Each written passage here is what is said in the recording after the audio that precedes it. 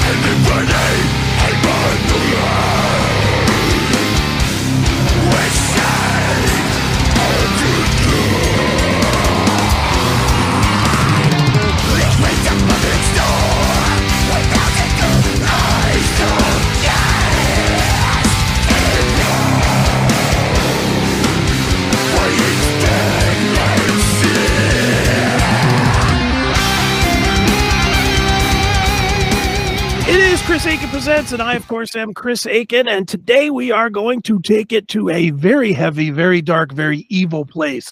One of my favorite bands that just up and abandoned me and everybody else for a decade. I mean, a solid decade they went away. The band, of course, is Job for a Cowboy. Thankfully, they are back. Killer fucking record called Moon Healer, which everybody that is into any kind of heavy music needs to listen to. And here to talk all about this record is the bassist of the band, Mr. Nick Schendzielos. Yeah. What's up? Great job. Great job. I'm good, man. I'm good. Keeping up on the caffeine tip. I went and saw Tool last night and ended up back at my house, and it was like, I don't know, 2 or 3. We were tying one on, so nice. I'm keeping the caffeine flowing so I can stay focused. Keep digging through these dude. I have a Tool connection actually. Oh, really? Not very slight, very tiny, but Maynard quoted me in his book, which was like the coolest thing of all.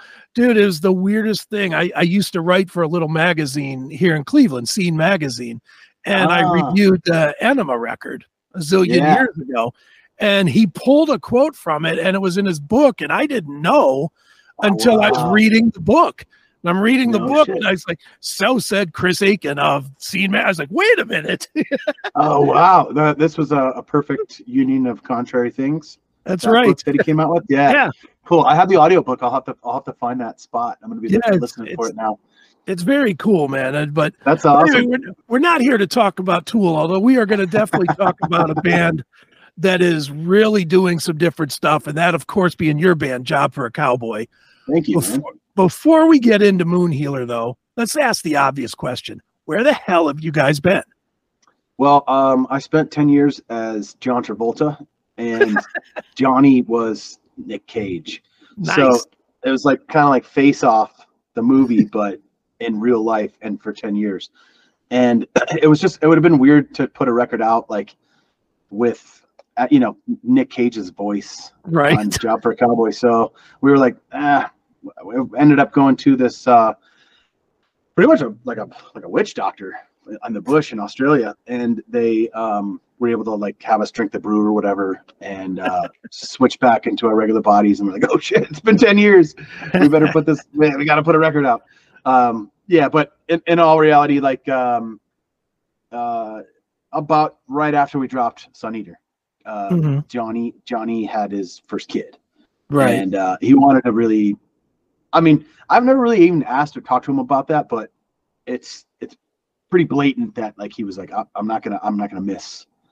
I don't want to be a road dad, At least while they're in there, you want to be there for that first step and the first words and all that stuff. So now that they're getting a little older, I think that was kind of actually part of why what kicked him into gear, I guess, into wanting to get this record out, you know. And this, I mean, that happened like 2017-ish, we were talking, you know, because I had versions of these songs that go back to 2016 or 2015. And so, yeah, like 2018 is when we started being like, okay, now there's like 8 to 10 songs. Okay. Let's do this. This is a good collection of songs. Let's move forward with it. And so, then we started the process of like refining, you know. It's like we were like, we have it. They're in oak barrels, aging for 6 years, these riffs, and then we, you know, pulled them out and we're like, okay, let's put these together. We really worked a lot on making the songs all flow, because there's a lot of ideas, and you know, the record can kind of take you on this roller coaster, and we wanted to make sure that it was like everything made sense, even though it was like, whoa, hard turn, you know, crazy turn, like going into all these different parts, but we wanted to make sure that it flowed. So that process took a little while, and then, you know, I don't know, there was this weird thing that happened in the early 2020s. Like everything was locked down for a little while. It was kind of I heard about that. Yeah, so that happened, and so that really, I think the record probably might have come out in 2020 if that hadn't happened. But it really made it difficult to get it done, because Tony, the guitar player, another reason also for the delays, Tony went to med school in Ireland, moved to Ireland, went to med school, and he just graduated, so he's a doctor now. And so that, you know, that med school takes some time, takes some energy and effort. So in order for him to come over and record guitars, which would take probably 3 weeks, maybe he could squeeze it into 2 weeks.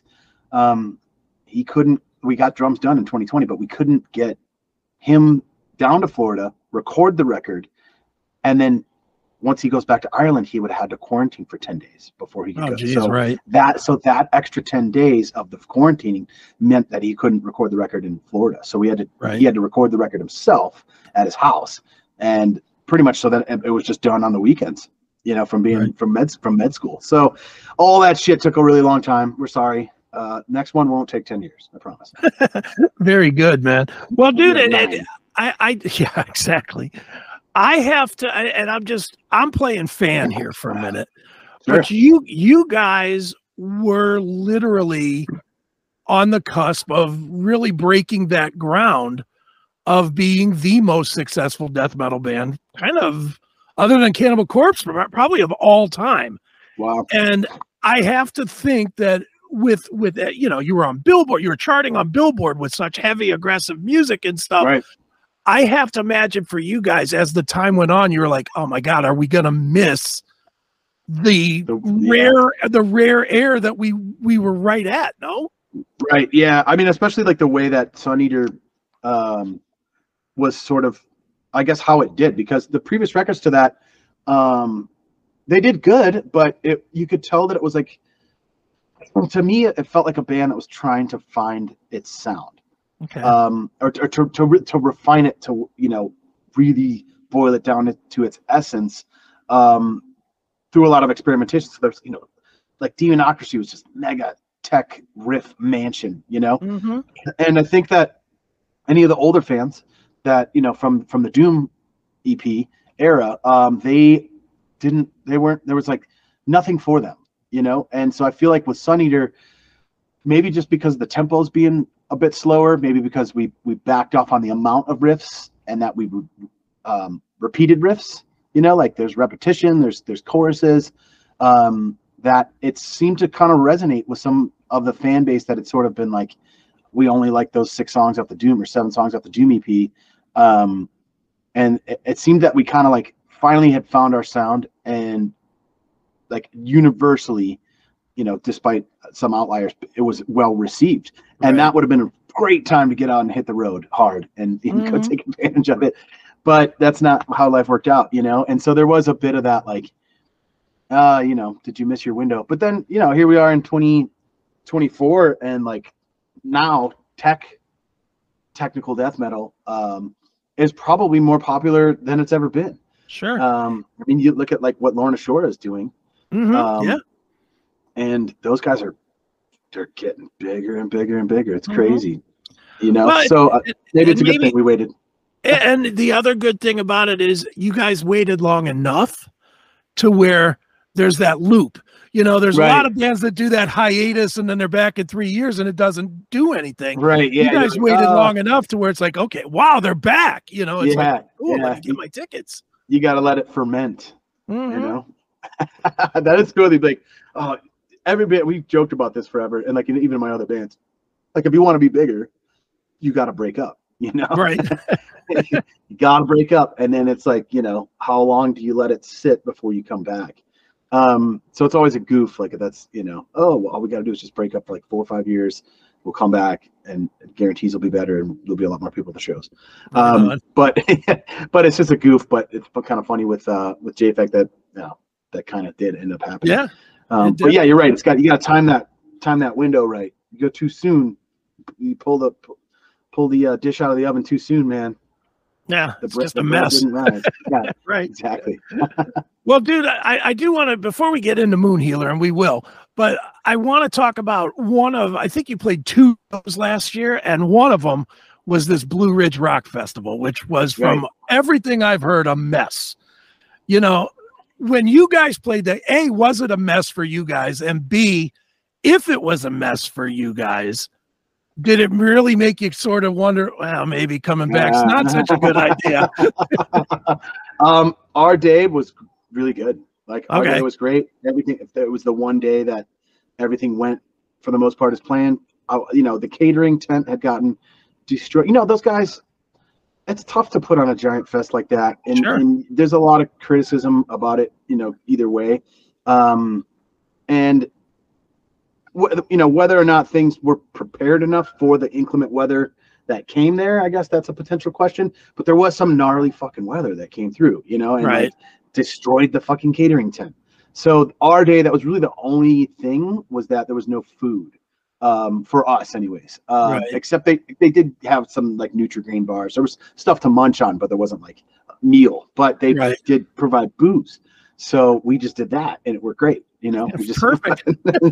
So that and our show was awesome. We had a blast, killer turnout. We had Will from Lorna Shore come up and sing Entombment with us, and yeah, saw tons of friends, and it was a really great day. You know, it was a shame that it fell apart, because I was looking at going back and hanging out the whole rest of the weekend. But you know, the metal gods smiled upon us, because that day worked out really well for us. So it would have sucked. We do all this planning, all this big 10-year comeback first show, and it gets canceled. And so we lucked out playing that Friday, and made it whet our appetite to want to do more. Very good, man. Well, dude, I'll tell you what, let's take a little quick break here. We're gonna give people a taste of what you're doing on Moon Healer. We're gonna play the Forever Rot, or piece of the Forever Rot video. Tell us a little bit about the song and about the video. So the Forever Rot is sort of the destination, I would say, almost of Sun Eater and Moon Healer, but definitely Moon Healer. The whole record is kind of taking you on this journey that this character is going through, and then it takes you to the Forever Rot, and it's sort of like the end piece, you know. So for me, it's my favorite track off the record. I love the moodiness of it. I love just the general atmosphere the song kind of provides, and had a lot of fun making the video as well. So I directed that with my buddy Kyle Lamar, who's an amazing director from his company's called Digital Mile. And I've been working with Kyle for like 4 years now, and he's just a brilliant genius, and really kind of, you know, helped us spearhead getting that stuff out there, getting our ideas that we had about the song, the concepts and stuff. And then Johnny and I were talking about, you know, we were tossing lots of movies back and forth, because we also did the Agony Seeping Storm video as well. So this was like a sister video to that. And it was super fun. You know, my girl helped me make all the goop that the character. Yeah, so we made that here, like took like 4 hours, like 25 gallons of this goop. You got to boil it, and then like it's this whole process. But we had such a fun time doing it, and yeah, we hope people enjoy it. Hope they enjoy the video. Well, let's show them the goop right now. This is the Forever Rot. It is Job for a Cowboy from the Moon Healer release. So check it out, and we will be back shortly with Nick Schendzielos. Got it twice. Yeah. Of Job for a Cowboy. Check it out. It's CHRIS Akin Presents.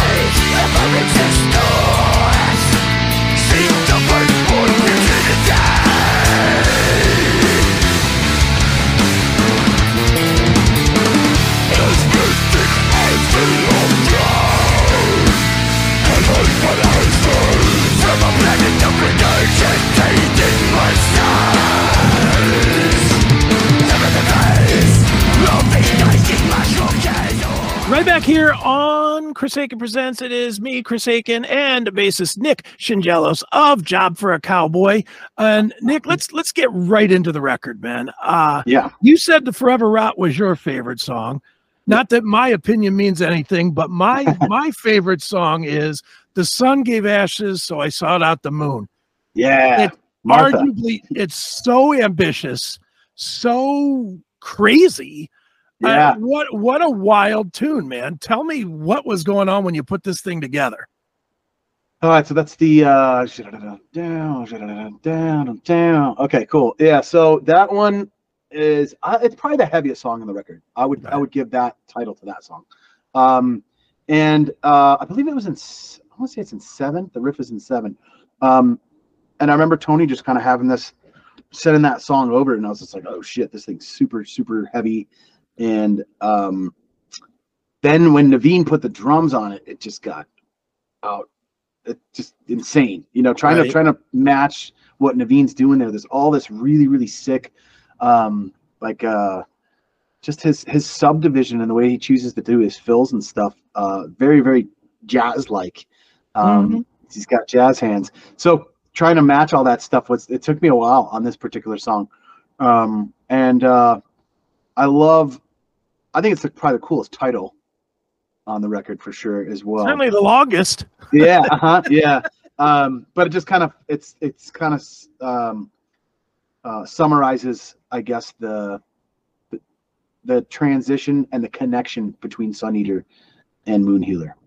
Right. The character sort of goes through this first process where he's like kind of burned by the sun, if you will, and then and the elements that it really represents, you know, like the kind of archetypal Carl Jung type stuff. And then the moon is sort of the inverse. It's a little more, don't want to necessarily say like benevolent, but it's like an ally to him, right, you know, to this character.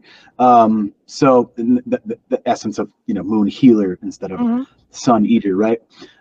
So yeah, the sun gave me ashes, so I sought out the moon too. It's also one of my favorite like vocal hooks that Johnny pulls when he says that exact line. And the way he enunciates stuff is so crazy that I did not know until he told me the name of the song what he was saying. So I thought he was saying, so I bought off the moon, or I bit off the moon or something. But yeah, I love his like sort of his very rebellious nature and his enunciation. Right on. Yeah. Well, like, dude, I got to ask you, as the bass player, are you a guitar player that plays bass? Because a lot of your bass lines are just fucking sick.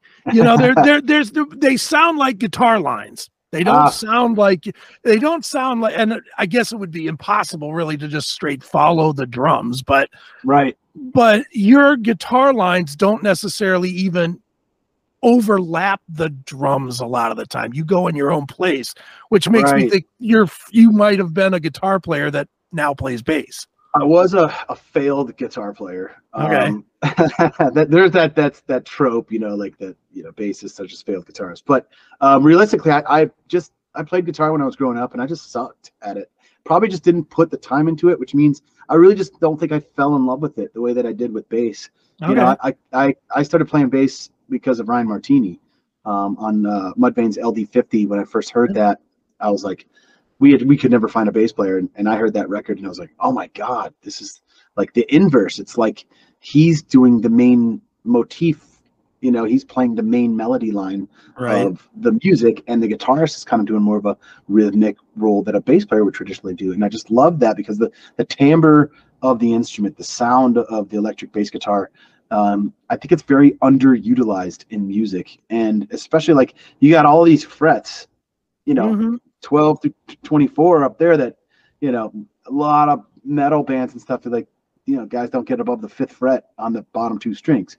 And that serves its place. That's got its part. I know that it's, you know, we want to be good foundational players, you know, because the bass is the foundation, right? And like in order to have a good house, you got to have a good foundation. Right. And nobody ever really comes up in, this is like a Wooten quote, but he's like, nobody ever comes up to a beautiful house and is like, wow, what a beautiful foundation, you know? Like but the house wouldn't stand without that. So That's right. I get that side of it, but I also think that there's room for the bass to sort of speak. And that's kind of, so I really don't think about it like guitar lines.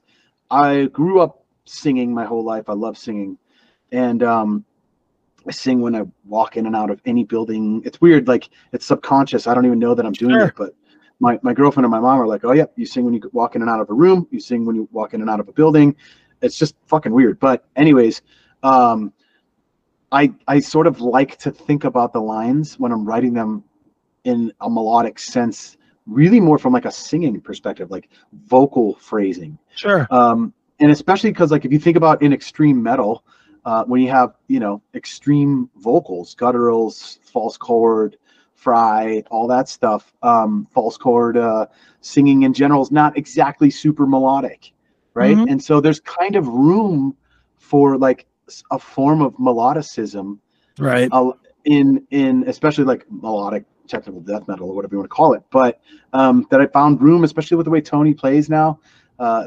Sun Eater forward, like these kind of, he'll write these parts with these kind of big open arpeggiated chords, you know, right. That big long hangout at the end gives room for the drummer to go, and then right. I can grab the fill with that drummer.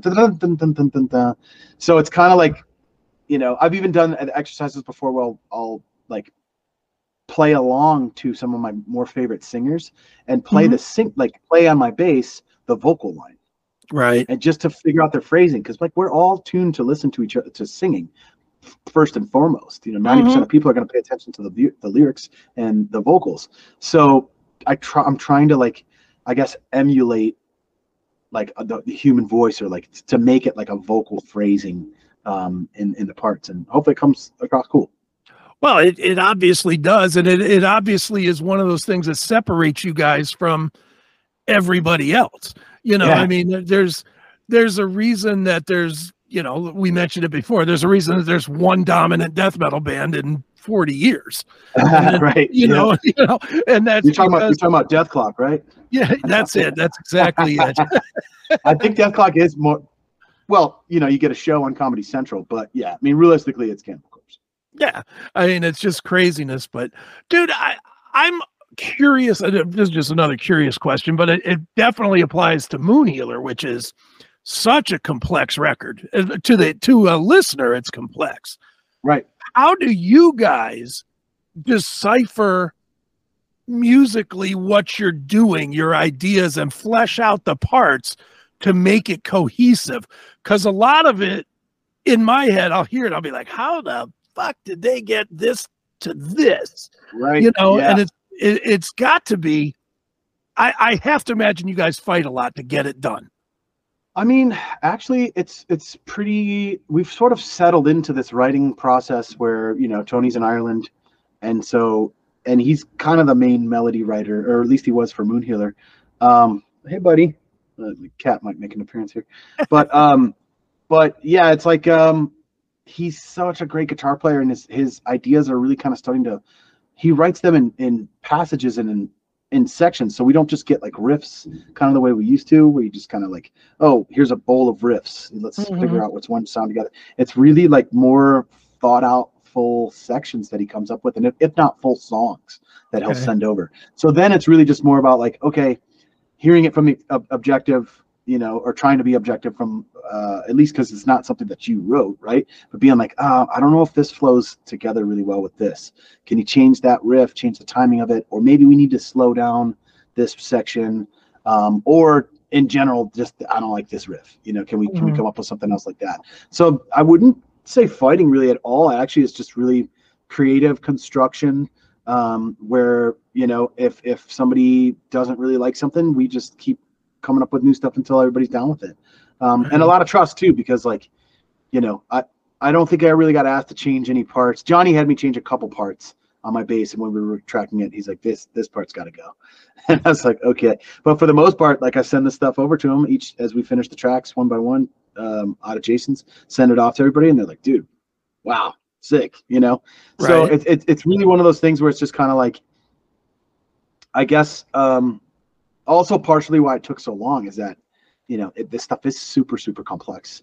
Mhm. And in order to make sure that it flows, that it's not like jerky and like, jolting in a bad way, or like, feels like, if we just didn't want anything to feel unfinished, Right. you're like, this is polished. So that part that does take a long time, Do you have to take when you do it in the studio, it's one thing. Do you guys have to kind of play through it before you call it done so that you're sure you can play it live? No. We just suffer when it's time to play it live. You just curse the guy that's in the studio. It's like you have two people, right? It's like you're the guy in the studio, and then you pass the buck on to future you, right? That has to fucking figure out what you even did, right? And then play it clean and play it tight for live. So like I'm always like future me hates studio me because he's an inconsiderate asshole who writes shit that's like fucking borderline impossible to play. But then I'm like, okay, we're playing live. All right. Oh my God, this is going to take me so long to get down. But that also there's growth in that. And like, I feel like I've grown a lot. A lot of my growth as a player comes from recording stuff that's like forces me out of my comfort zone and like above my current ability. So like, okay, we have to get it down for live. So I'm like, okay. And then you oh, wow. Okay. I can actually play that. Wow. I didn't think that was going to be possible. And then like your brain changes a little bit and all of a sudden you're like, oh, you level up a little bit like a video game, Right. It's like the continual challenge. Exactly. Yeah. I mean, I think, we should probably be trying to do that with everything in our lives, Agree. Or not. It doesn't matter either. It's a simulation. Right. Well, I'll tell you what, dude, let's wrap this one up with Beyond the Chemical Doorway video. Great video, great tune. But before we play that, to wrap it up, tell people where we should send them to buy, and I do say buy, not just stream, buy merch, buy music, and buy tickets. Sure. So it's I believe it's just metalblade.com. Let me make sure that that's the actual site. Yeah, metalblade.com. And you can buy the record direct through there. Or our merch is at Downright. Is the name of the merch, but you can find it linked into the off of the Metal Blade page. And then it's available on all streaming platforms too. But I'll tell you what, man, there's something cool about, these kids aren't today. I'm now officially that old guy, but like there's something cool and magical that happens when you get a physical copy of something, and like you put your time and effort into making this connection with it. You're reading the lyrics as you're listening to it, like seeing the artwork as you're it's like it's more of an experience, and we need to make music an experience again, because it's being relegated to background music at the gym or on your way to someplace. Like it's not an event in and of itself. And for us growing up, it was, man. You'd be like, what are you doing? I'm gonna listen to some music. That's a thing that you can do. It's not like music just is like, oh, for the background. You're like, dude, get into it. You know what I mean? You'll make a stronger connection with the music and get something out of it. I tell people all the time, nobody has an autographed Spotify app. So buy something. That's so cool, man. Awesome, dude. Well, thank you so much for having us on. All right.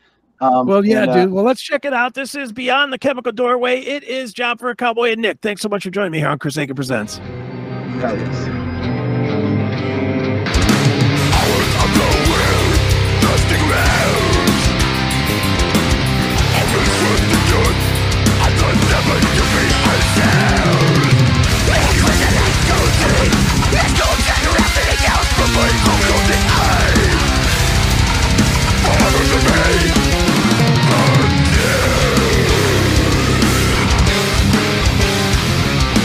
Wait, this may be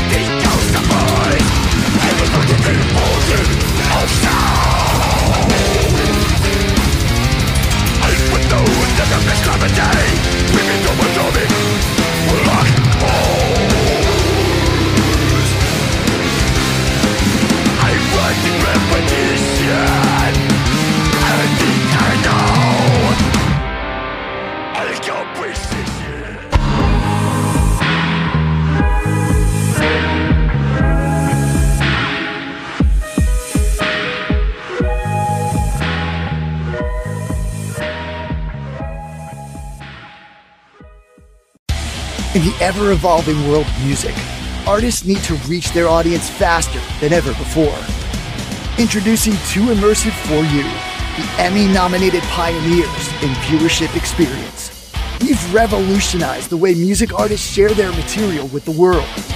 Our groundbreaking AI engine generates stunning visuals that bring your music to life. Imagine having your own personalized music video, perfectly synchronized to your unique sound in a matter of hours, not weeks. With Too Immersive For You, it's now a reality. Get ready to unlock a new dimension of music visualization. Too Immersive For You, where music meets immersive visuals. Contact us now to discover how Too Immersive For You can elevate your music to new heights. www.musicvideoai.net